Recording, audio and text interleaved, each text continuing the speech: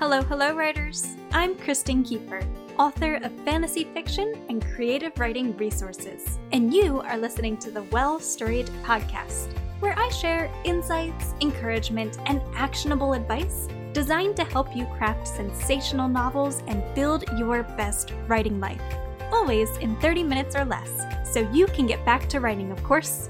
Ready for the show? Let's get talking.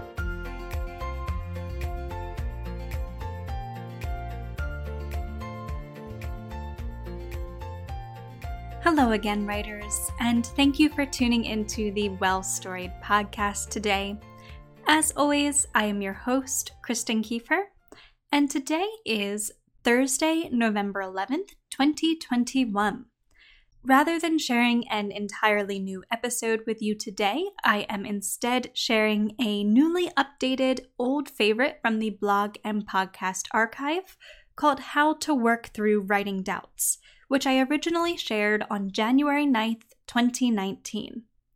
If you would like to read along as you listen in, visit well-storied.com/doubts. Now, without any further ado, let's dive into the episode. French author Honoré de Balzac once wrote, "When you doubt your power, you give power to your doubt." This quote resonates deeply because it highlights what I've long felt to be a key misunderstanding of the phenomenon of doubt.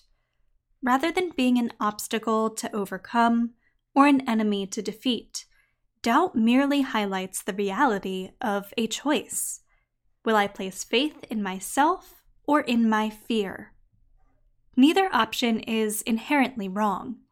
There's a time and a place to heed fear's warning, specifically in situations where confidence might bleed into arrogance. Risking your life savings on a game of chance is probably a good time to heed your doubts, for example. But what does all of this mean for your writing life? How can you work through doubt and place faith in your creative abilities when you've been stuck in a cycle of stagnation for days, weeks, or even months on end? Let's begin this conversation by talking about how doubt and desire intertwine. We've established that doubt highlights the reality of a choice. That choice almost exclusively hinges upon the topic of trust. Do we truly believe that we are capable? Are our goals and dreams possible? Can we really place faith in someone who holds the power to hurt us?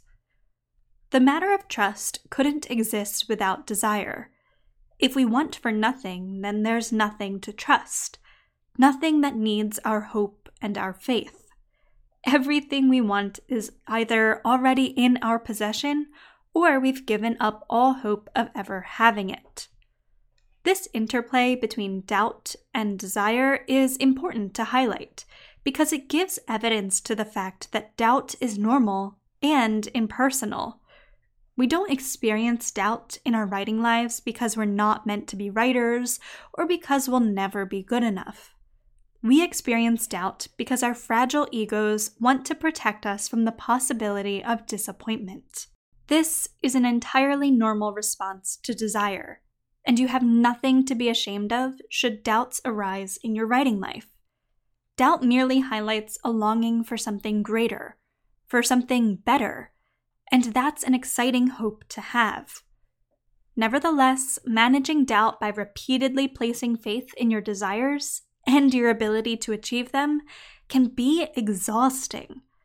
That's why the foundational first step to working through writing doubts is to make sure that your doubts hold weight, that you aren't worrying over something that you don't actually want in the first place.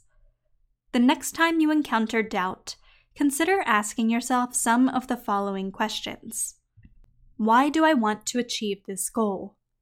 What value will it bring into my life? Does this goal align with my personal values and beliefs? Does this goal align with the vision I have for the life I want to build? Am I willing to make sacrifices to achieve this goal? Do I only want to achieve this goal to please others or fulfill a sense of duty? Would this goal prove detrimental to my physical or emotional well-being? Would pursuing this goal out of a sense of duty or obligation still align with my values and beliefs? You may find it helpful to journal through these questions for added clarity. If, after answering each of these questions, you feel confident that your goal or desire is worth pursuing, then it's time to take a deeper look at the doubts that are weighing you down. Self-doubt as a security check. The language we use to describe doubt is frequently combative.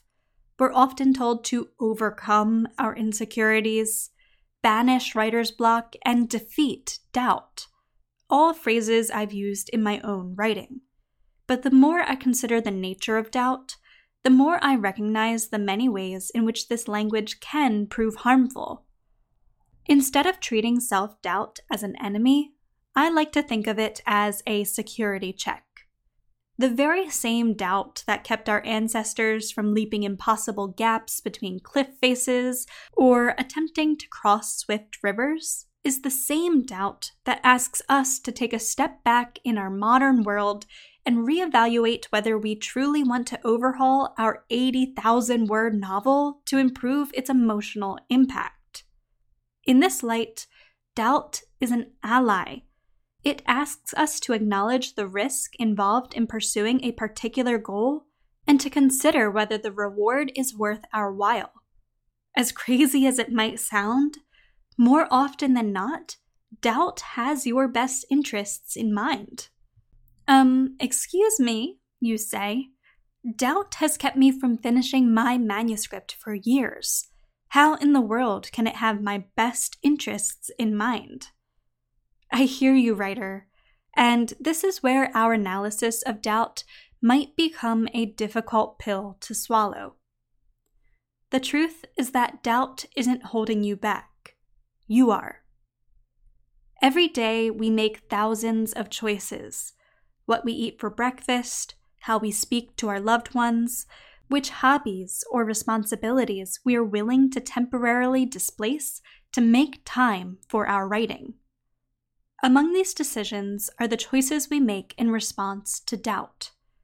Remember, doubt is merely a question of uncertainty, a question of trust.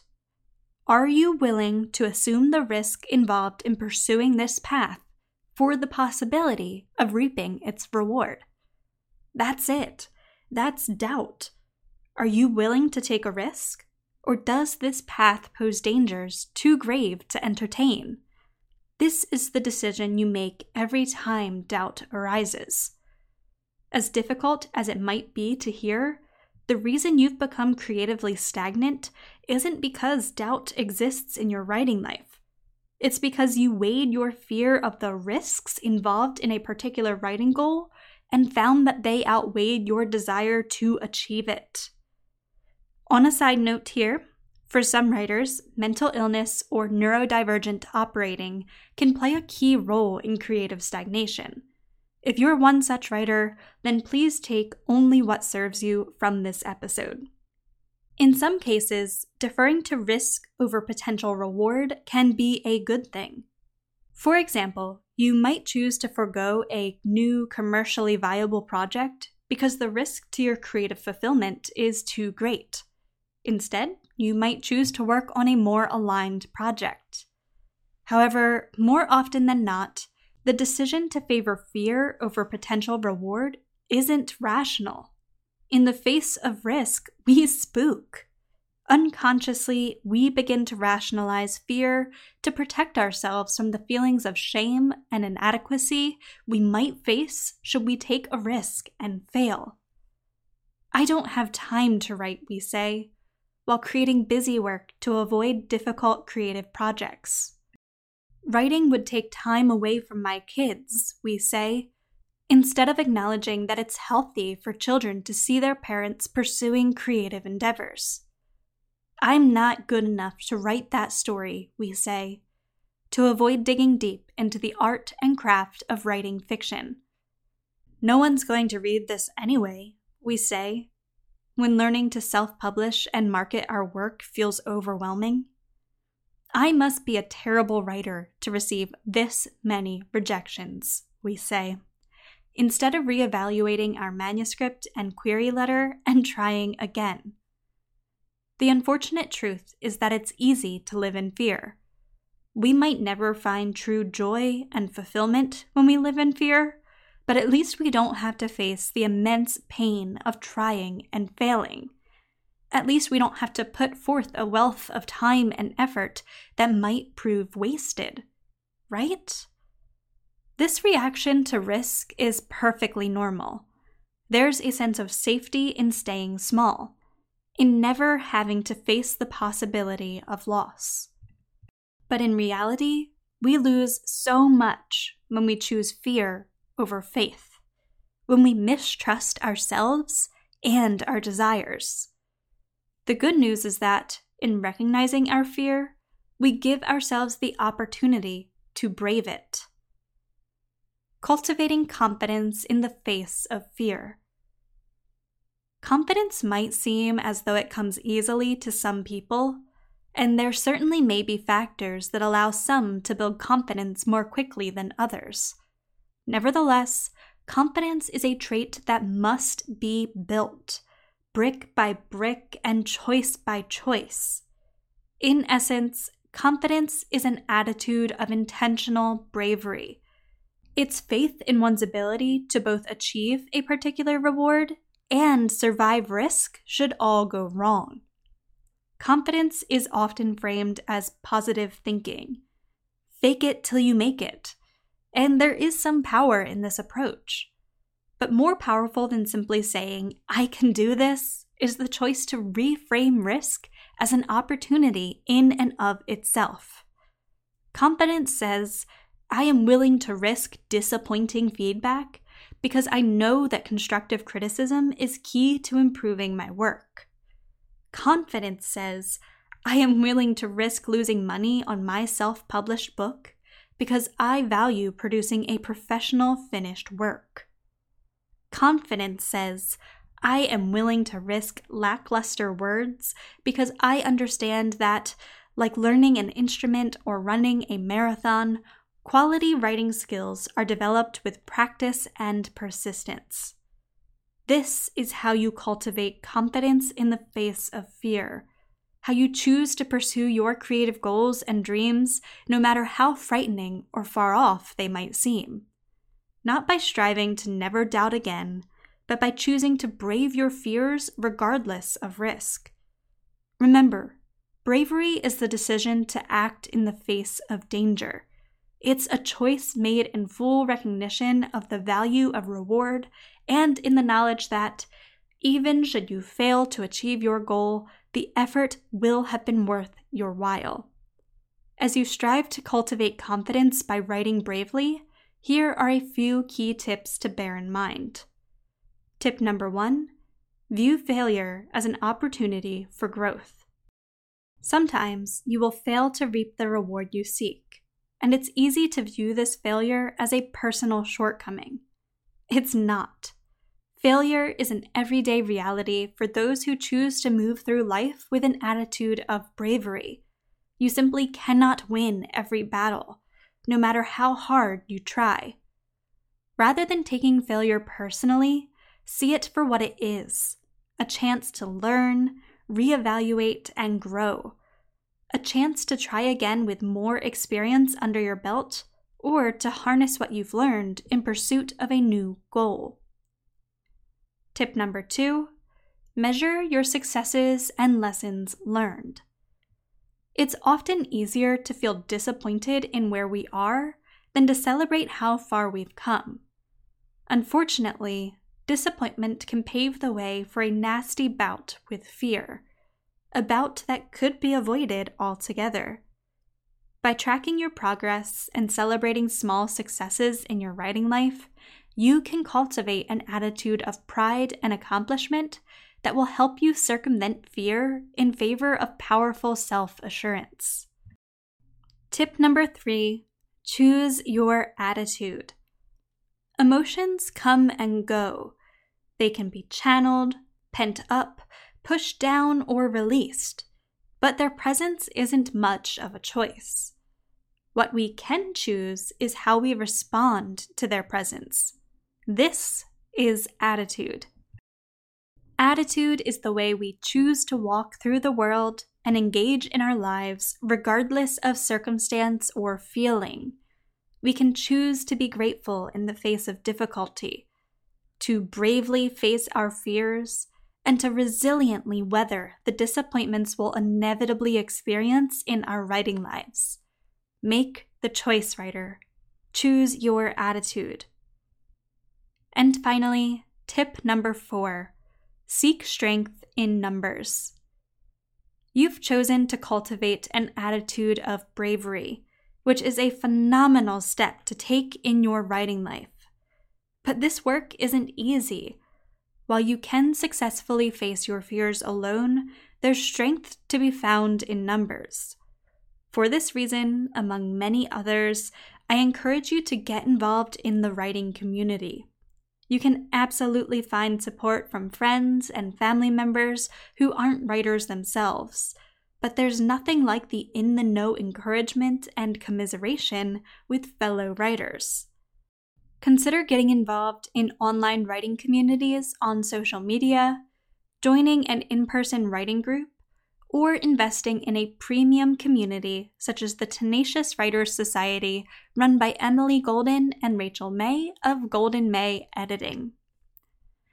If there's anything you take away from today's episode, then I hope it's the understanding that the doubts you experience in your writing life shouldn't be a source of shame. No one creates without questioning their art, as well as their ability to bring it to life. The writers who find the greatest success in their craft are those who choose to bravely commit to their art despite fear and uncertainty. This is a choice that anyone can make, yourself included. So what do you say, writer? Are you willing to brave the risks involved in writing in pursuit of the incredible joy and fulfillment to be found in creating work you love? Thank you for listening to today's episode of The Podcast Writer. I hope you found it helpful to your writing journey. If so, make sure to subscribe to the podcast so you never miss a new episode, and to give the podcast a quick rating or review. Doing so goes a long way toward helping the podcast reach new writers and lets me know that you're enjoying what I'm creating. You can also give me a shout out directly on Instagram at Kristen_Kiefer. For additional guidance as you work to craft sensational novels and build your best writing life, be sure to head on over to www.well-storied.com, where I share blog posts, workbooks, e-courses, and other helpful resources for writers. Again, that's well-storied.com. Thank you again for tuning into today's episode, my friend. Until next time, happy writing!